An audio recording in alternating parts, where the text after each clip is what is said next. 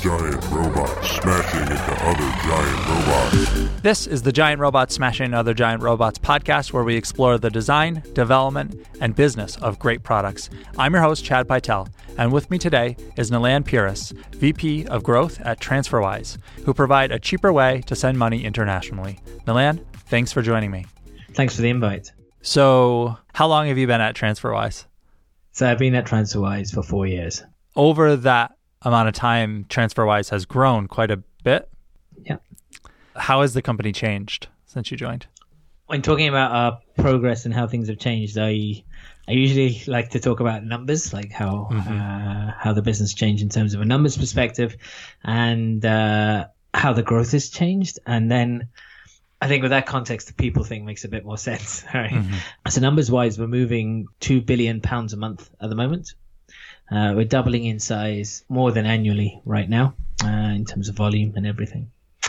And our growth comes from people telling their friends about TransferWise, majority of it. And if you go back like 4 years, we were moving not £2 billion, but a few hundreds of thousands of pounds. We were growing mainly through paid marketing back then.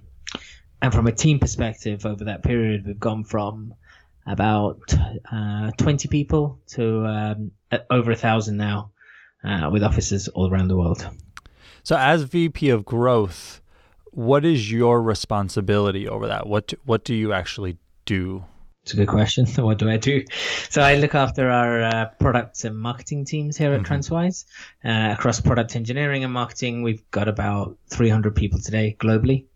In terms of what I actually spend my time doing, I do three things. One is help scale our product, marketing, design, analyst organizations globally, and work with the leads within those teams on how their organizations are scaling as we scale. Two is a bunch of my time is managing upwards to our board and working with our founders. And the third thing I do is as in any high growth startup, I pick up stuff that no one else is looking after. So up to recently, I've been running our recruitment team for my sins, but thank God we've hired a professional for that now. So over your recent career, you've had a variety of different titles: head of e-commerce, web technology director, chief marketing technology officer. And it was in 2013 that you joined Housetrip and that was the first time that I could see that you had the title VP Growth, which is your title now at TransferWise. But how is what you're doing now different from what you were doing when you had those previous titles? So just a point on titles. I find it terribly embarrassing. My current title and titles in general. I think the guys came up with the title VP Growth as an egotistical ploy to get me to join. It worked, and it demonstrated how shallow I am. And since then, it's been frankly embarrassing, and I've tried to get rid of it, but it's kind of stuck, unfortunately. Yeah, so I'm a strong believer that titles don't matter, especially in early stage startups. You kind of do what needs to be done. Yep. And different people have different things they can help with and have an impact in. Here at TransferWise, it's been always about building a strong culture that builds the product that kind of attracts people that are inspired to build a product that then kind of delivers the growth, and working that. Each part of that over the years is kind of where I've spent my time. Well, how is that different than what you were doing with the same title of VP of Growth at Housetrip? So Housetrip is a slightly different business. So today at TransferWise, we're 80% word of mouth growth. Right? Housetrip went from 0 to about 400 million in revenue in about 3 years, entirely through paid marketing.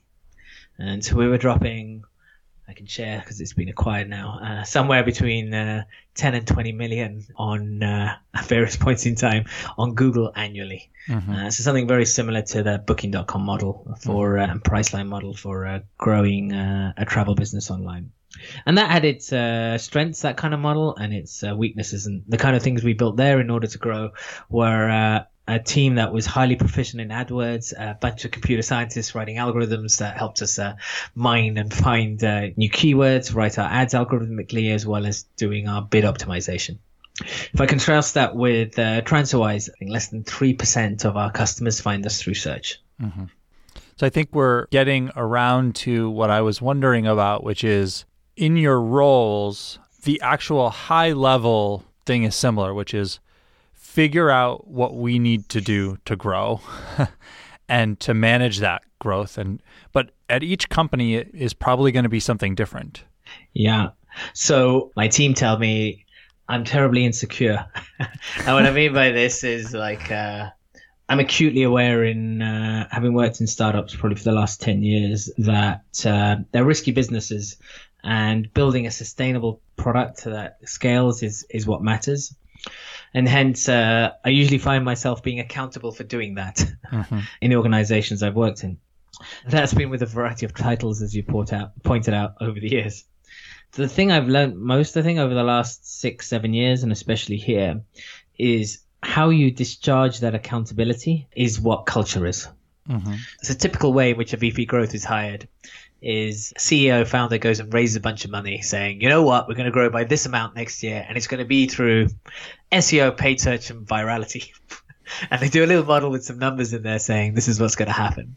And then they start interviewing people saying, hey, can you do this magic SEO or this magic paid search or this viral stuff? And they go, yeah, sure, I can do that. And I can definitely hit those numbers because we can do X, Y, Z. And so they hire these people with these fun titles, and they come in to build a team to do this. And so then it goes down a level, and I would go and hire someone to do the virality and someone to do the paid search, etc., and tell them, can you hit these numbers? And so on and so on. And until the point someone realizes that these numbers don't work anymore, right? Or this plan is undoable.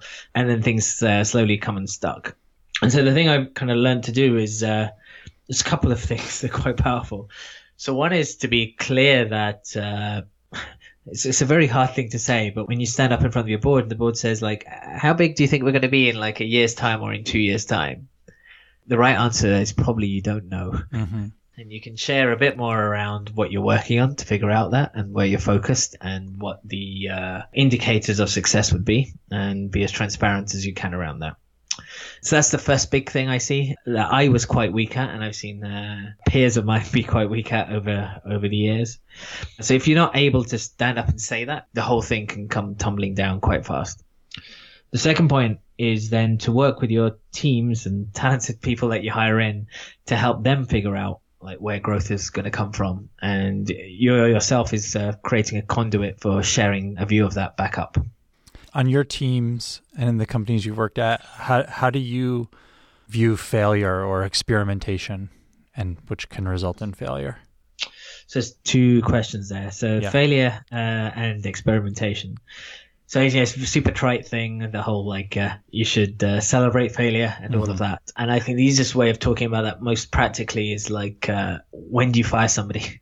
It's being very, very straight. So otherwise it's just a bit of it's kind of Kool-Aid talk. And so I think the only time we've let someone go is if they're unable to learn. So saying you're going to do something and not being able to execute on that, or executing on it and it isn't has a big impact as you thought, it's pretty shit to let someone go because of that. Right. But if they do that, they write a retro on what they learned from it, they learn from it, and they improve. That's the magic, I think, to create an environment where that kind of stuff can happen. So what's something that you've tried and had not work so well and learned from? Many, many things. Yeah. So probably a neat way of thinking of this is there's definitely a couple of product teams working on specific problems that I'm super passionate about and believe there are big opportunities there. But in 4 years of trying, myself nor any of the talented people we've hired in have managed really to succeed in that. Probably the best example, it's quite an interesting one, is our own virality team. So at TransferWise, about 80% of the growth is from people telling their friends about TransferWise. 50% of that is pure organic, people just telling their friends because they love the product. 30% is incentivized. There's a refer a friend scheme that we've run. When I joined 4 or 5 years ago, that was one of the first teams that I helped set up. And after 4 years of running a refer a friend team, you have tested everything under the sun. Okay. So we've given away money, like lots of money, little money, various altruistic kind of schemes where you encourage people to do stuff because it's good for them, fee credit as well as chocolate. Okay. And what I've seen happen is we hire in these talented product managers and engineers, and they work on this problem. And then after a while, they kind of run out of stuff to do, and they move on to something else. And our numbers kind of, we continue to grow, but they're not accelerating anymore. Mm-hmm. So that's one example of an area that I've tried super hard to work on and not moved. The fun bit is always for me when we manage to hire someone in who manages to see it in a completely different way to how I've seen it previously. And they manage to see an angle around it, and hence it moves forward in a way I would never have thought of it before. In that particular area, there's sort of a lot of research around user behavior and psychology and that kind of thing. How much do you take that into account in your work, or is there a whole team of people that are looking at that kind of thing, or is that not really an area that you're... No, it's something we're pretty big on. So we have teams focused on customer problems, and they have kind of KPIs for measuring their impact on those problems. Mm-hmm. The business is a money transfer business, and the mission is to make money transfer move for almost nothing. So we obviously have teams working on getting us regulated in markets, driving down the price, making the payments faster. But we have two teams that work on emotions. One team works on reducing worry through the process and tries to understand the drivers of worry. Another team, the virality team, tries to understand the drivers of recommendation or evangelism, as we call it. The fun bit that teams figured out is incentives only get you so far. Mm-hmm. So we've kind of steered clear of behavioral economics and dark patterns to, it's kind of like, let's call it the Facebook route, right? Where you kind of almost trick people into, hook them on dopamine hits, right? Mm-hmm. Without them realizing it, and hook them into using your product, right? The team just steered clear of that because we have a strong value of transparency. But the team got to a pretty big insight, actually. They managed to make a change that increased our invite rate by 700%. Okay, that's a big percent. And given this is 30% of the growth, this isn't a small thing to do, right? And they did that without touching the invite scheme. So I'll share with you because it kind of answers your question on an example of a behavioral insight. So what we know is that people use us because we save money. And the insight they got to is our customers all believe they save money, but they didn't believe the savings number that we shared with them.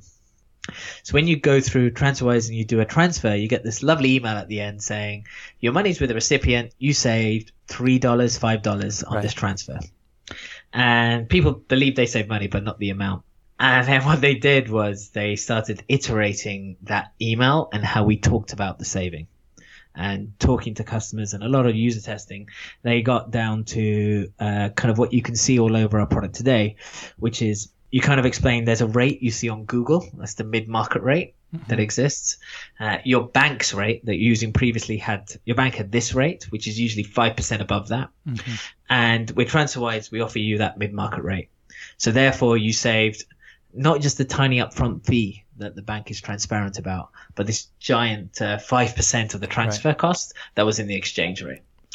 And when they put this, like we call it a comparison graph, in the success email, they saw a 700% movement in invite rate, which kind of led us to this kind of deeper insight that helping customers understand the value they've got from your product drives the recommendation rate more than any kind of growth hack ever could. That seems like not only very valuable insight to TransferWise and might then sort of percolate through how you think about other mechanisms in the product. It seems generally applicable. Helping people understand the value of the product makes them want to tell other people about it or use it more. Yeah. So I'm learning lots about product marketing, and this has been my biggest insight on product marketing. So we've started defining product marketing as whether customers actually understand the value that you've created and how much value you've created. And we've observed a strong correlation between if you create a huge amount of value for somebody and they know it and are aware of it, they tell more people about it, more evangelical, your viral coefficients are higher and you grow faster. Hence, we can focus our product and design orgs on trying to help people understand that value. The two places that we've measured on that is in savings amounts. So we stand for price and being cheap. So the value is how much you saved. And the second one is speed. So 30% of our transfers happen instantly. And we had this whizzy animation that ran at the end of a transfer that says the money's actually in the person's bank account. But the question that I'm a big fan of kind of user objective led design, where you're kind of clear on the objective of the design. So the objective of the whizzy animation was people should know the money is in the recipient's bank account at the end of the transfer. And we saw with the initial animation, it was maybe 2 out of 10 people when we user tested it got the money was in the other person's account. If we optimized it for that 10 out of 10 people got the money's actually physically in the other person's account. Mm-hmm.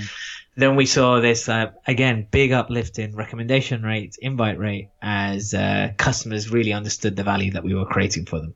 Mm-hmm. So understanding the value your product creates and figuring out how to weave that through their experience of the product in the right way, in kind of a non-spammy way, helps create customer evangelism and word-of-mouth powered growth in product businesses. For TransferWise, part of the main driver is cost.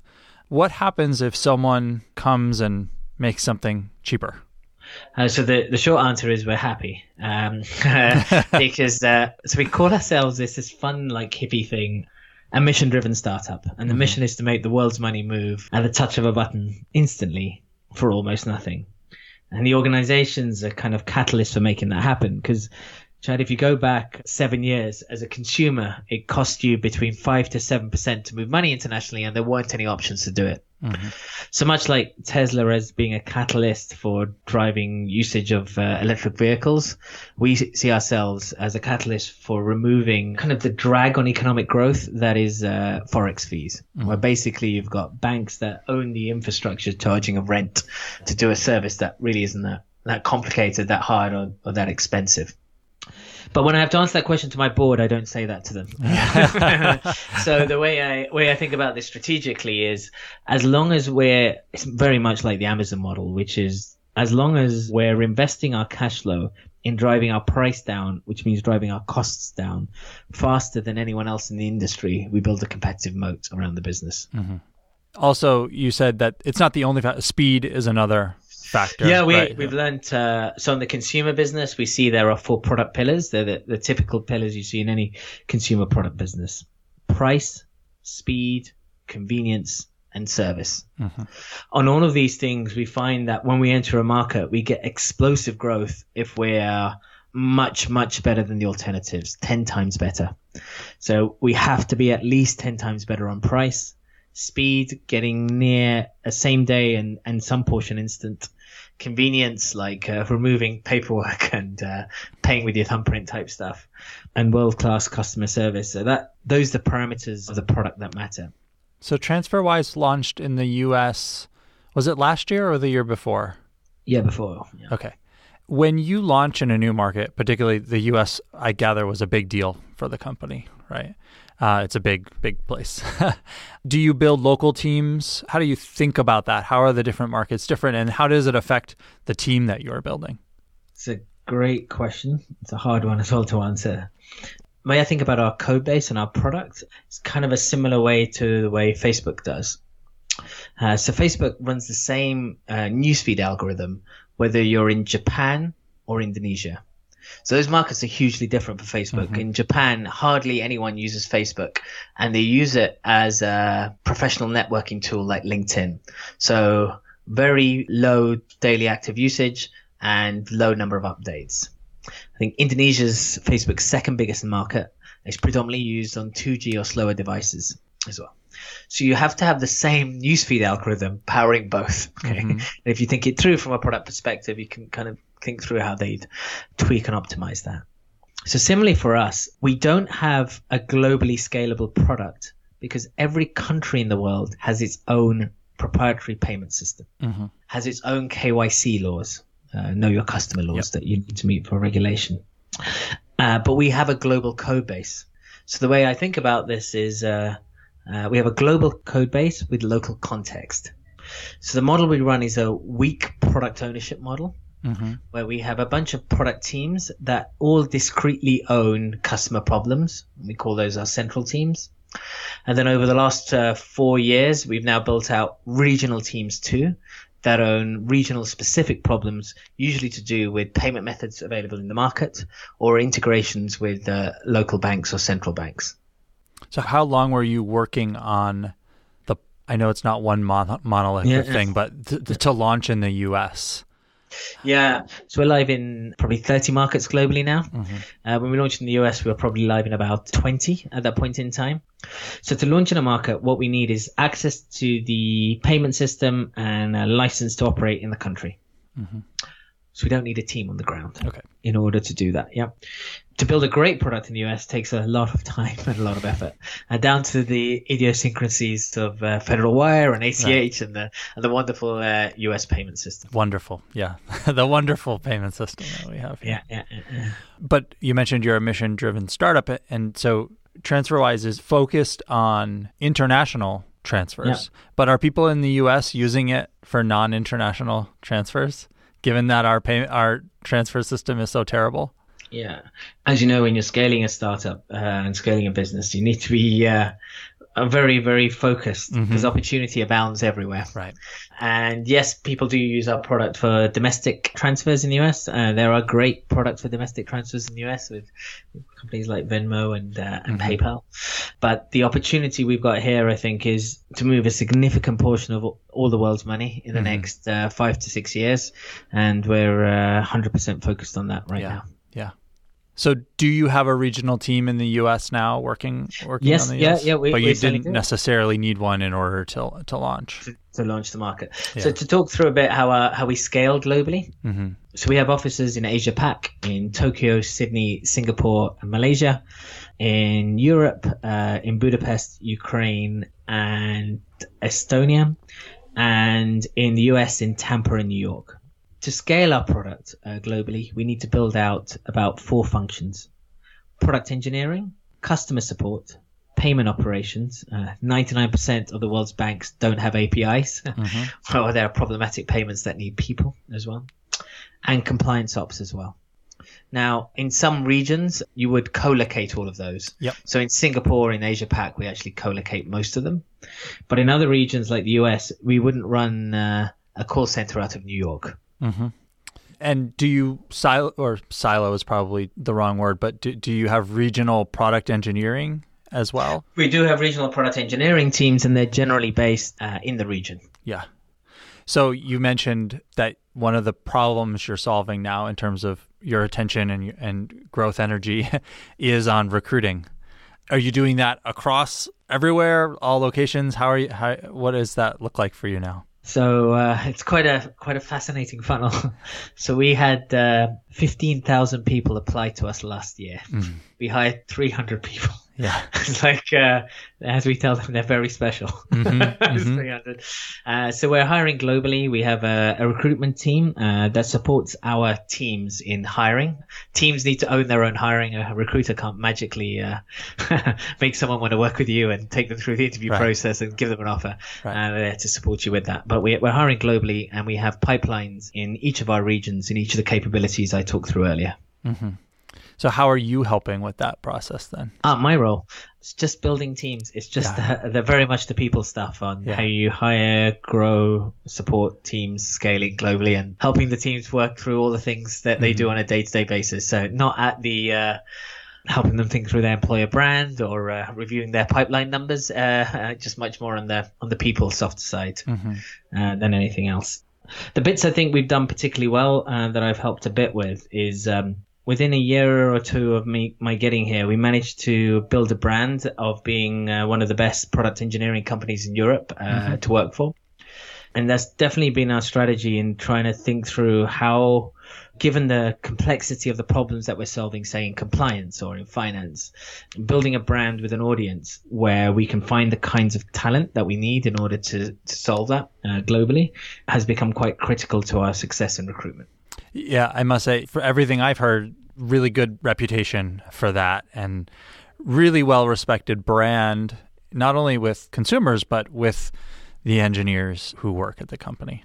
I was going to say it's all lies, but it's actually Obviously, you've scaled a lot. One of the challenges that we've had at Thoughtbot is over the course of scaling, and nowhere near at the level TransferWise is, but the majority of people who were in leadership positions at first were people who were already at the company and were promoted into those positions. So we sort of have this culture of promoting from within, but we've reached a certain scale where there's not necessarily that pipeline of people who are ready to be promoted at all of the different levels of leadership that we need. And it's been a real challenge for us at least, to attract people into leadership positions and know that they'll be able to be successful in the role. Is that something that you faced? So the fun thing about, let's start with our growth, right? The fun thing about our growth is that we're not in control of it. Mm-hmm. Our customers tell their friends and we end up with doubling in size. Now, the fun bit is if the volume of transfers doubles in size, it means certain teams need to double. Right. So we'll have double the number of customer contacts. So we need to double a pretty big customer support team. Yeah. We need to double the size of the payment operations team. We need to double the size of the recruitment team in order to hire all these people, etc. So all the transactional teams that scale with transaction count have to scale quite rapidly. Now, there were points in time in the last year where we were doubling in size every 6 months or 3 months in volume. That's clearly unsustainable because you cannot double a team in that kind of speed. Right. And it's dangerous to do that. If you do that, you'll kill the company, right? So what happens is there's an organic growth rate at which you can grow the team at its peak. That's hiring people, onboarding them, helping them figure us out, and then helping them have an impact. And what happens is as the growth rate accelerates away from the organic rate at which you can grow the team, it opens up what I call your, how to say this without swearing, but the likelihood of screw ups. Okay. It's called that. Right. It kind of opens up as the volume goes faster, then you're hiring people that can service the volume effectively and hiring leaders that can support the people that are, or growing leaders that can support the people who you're hiring. And then inevitably a screw up happens. And our NPS is 86%. We're really proud of it, but it will begin to drop. And as the NPS drops, the growth rate drops. And then it catches back up with where the organic team growth rate's at. And then all's fine for a bit. And again, the growth rate then starts taking off again. And the last 2 years of my life have been like that. And I think the next 4 years are going to be like that as well. So that's very much what the job is, figuring out how to manage that. So specifically, it becomes very clear where you're missing, just call it people leaders. Yeah. In terms of subject matter expertise, I've learned the hard way. It's very hard to hire magical people that are going to tell you the answer to solving something, right? These magical people don't exist. And if they do, they're usually bad culture fits, right? Yeah. So, but definitely people that can help look after people, teams of 10, 20, 100 people, make sure they want to turn up to work, help them work through the challenges and issues they have on a day-to-day basis, help them think through problems as well. And you will grow those people at a rate from your team, but at times you'll need to hire them in. And there is a rate at which you can hire those people in. You hire in too many, they're going to really get lost and struggle to look after their teams, and their teams will leave. So again, there's a natural rate at which you can do that. So it sounds like you've experienced a similar problem. Yeah, absolutely. And I haven't found any easy answers to that. So what's next for TransferWise for you? What's on the horizon that either has you excited or worried? So we've been profitable for 2 years now, which is great. Yeah. One thing, so the business is in a good place and in some senses made it. The interesting is what's next. So in building this great consumer business, we built this underlying infrastructure that's relevant to businesses and banks. So 20% of our volume is B2B today. It's growing much faster than consumer, and I could see it being half of our volume in the next few years. Banks have started using TransferWise as well. So it turns out that their customers trust TransferWise to do a money transfer more than their bank. And so a couple of far-sighted banks in Europe, it's a couple of the major banks in Europe, I can't share their names, have signed contracts with us, and we're working through implementations where they will offer TransferWise money transfers to their customers. Given 90% of the world's money moves through banks, and we don't think we're going to get 90% of the world to download our app, in order to make the world's money move for almost nothing, this has to be part of our strategy. So we've opened up an API and we have banks using that. On the business side, that breaks into 3 parts. Businesses using our APIs. So companies very similar to Uber that have a high volume of cross-border invoicing use our APIs. We have mass payment of invoices where you can just upload a spreadsheet with your payees every month and the payments will go out. The other big driver is high value transfers, where we built a product that makes us pretty competitive between $100,000 to $1 million mark as well. Mm-hmm. So these are the kinds of next big challenges for us to work through over the next few years. That's exciting stuff. I wish you and TransferWise the best of luck. Thanks very much. If people want to get in touch with you or follow along, where's the best place that they could do that? Best place is to hit me up on Twitter. I'm Nilan P, Nilanp. Or follow us on TransferWise at Twitter as well. Nilan, thanks for joining me. I really appreciate it. Thanks for having me. If you enjoyed this episode, and I hope you did, do me a favor and tell a friend about it. It really does help. You can subscribe to the show and find notes for this episode at giantrobots.fm. If you have questions or comments, email us at hosts@giantrobots.fm. And you can find me on Twitter at cpytel. This podcast is brought to you by Thoughtbot and produced and edited by Tom Obarski.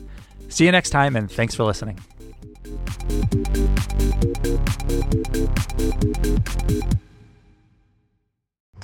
This podcast was brought to you by Thoughtbot. We are experienced designers and developers who turn your idea into the right product. With local studios in Boston, San Francisco, New York, London, Austin, and Raleigh, let's build something great together.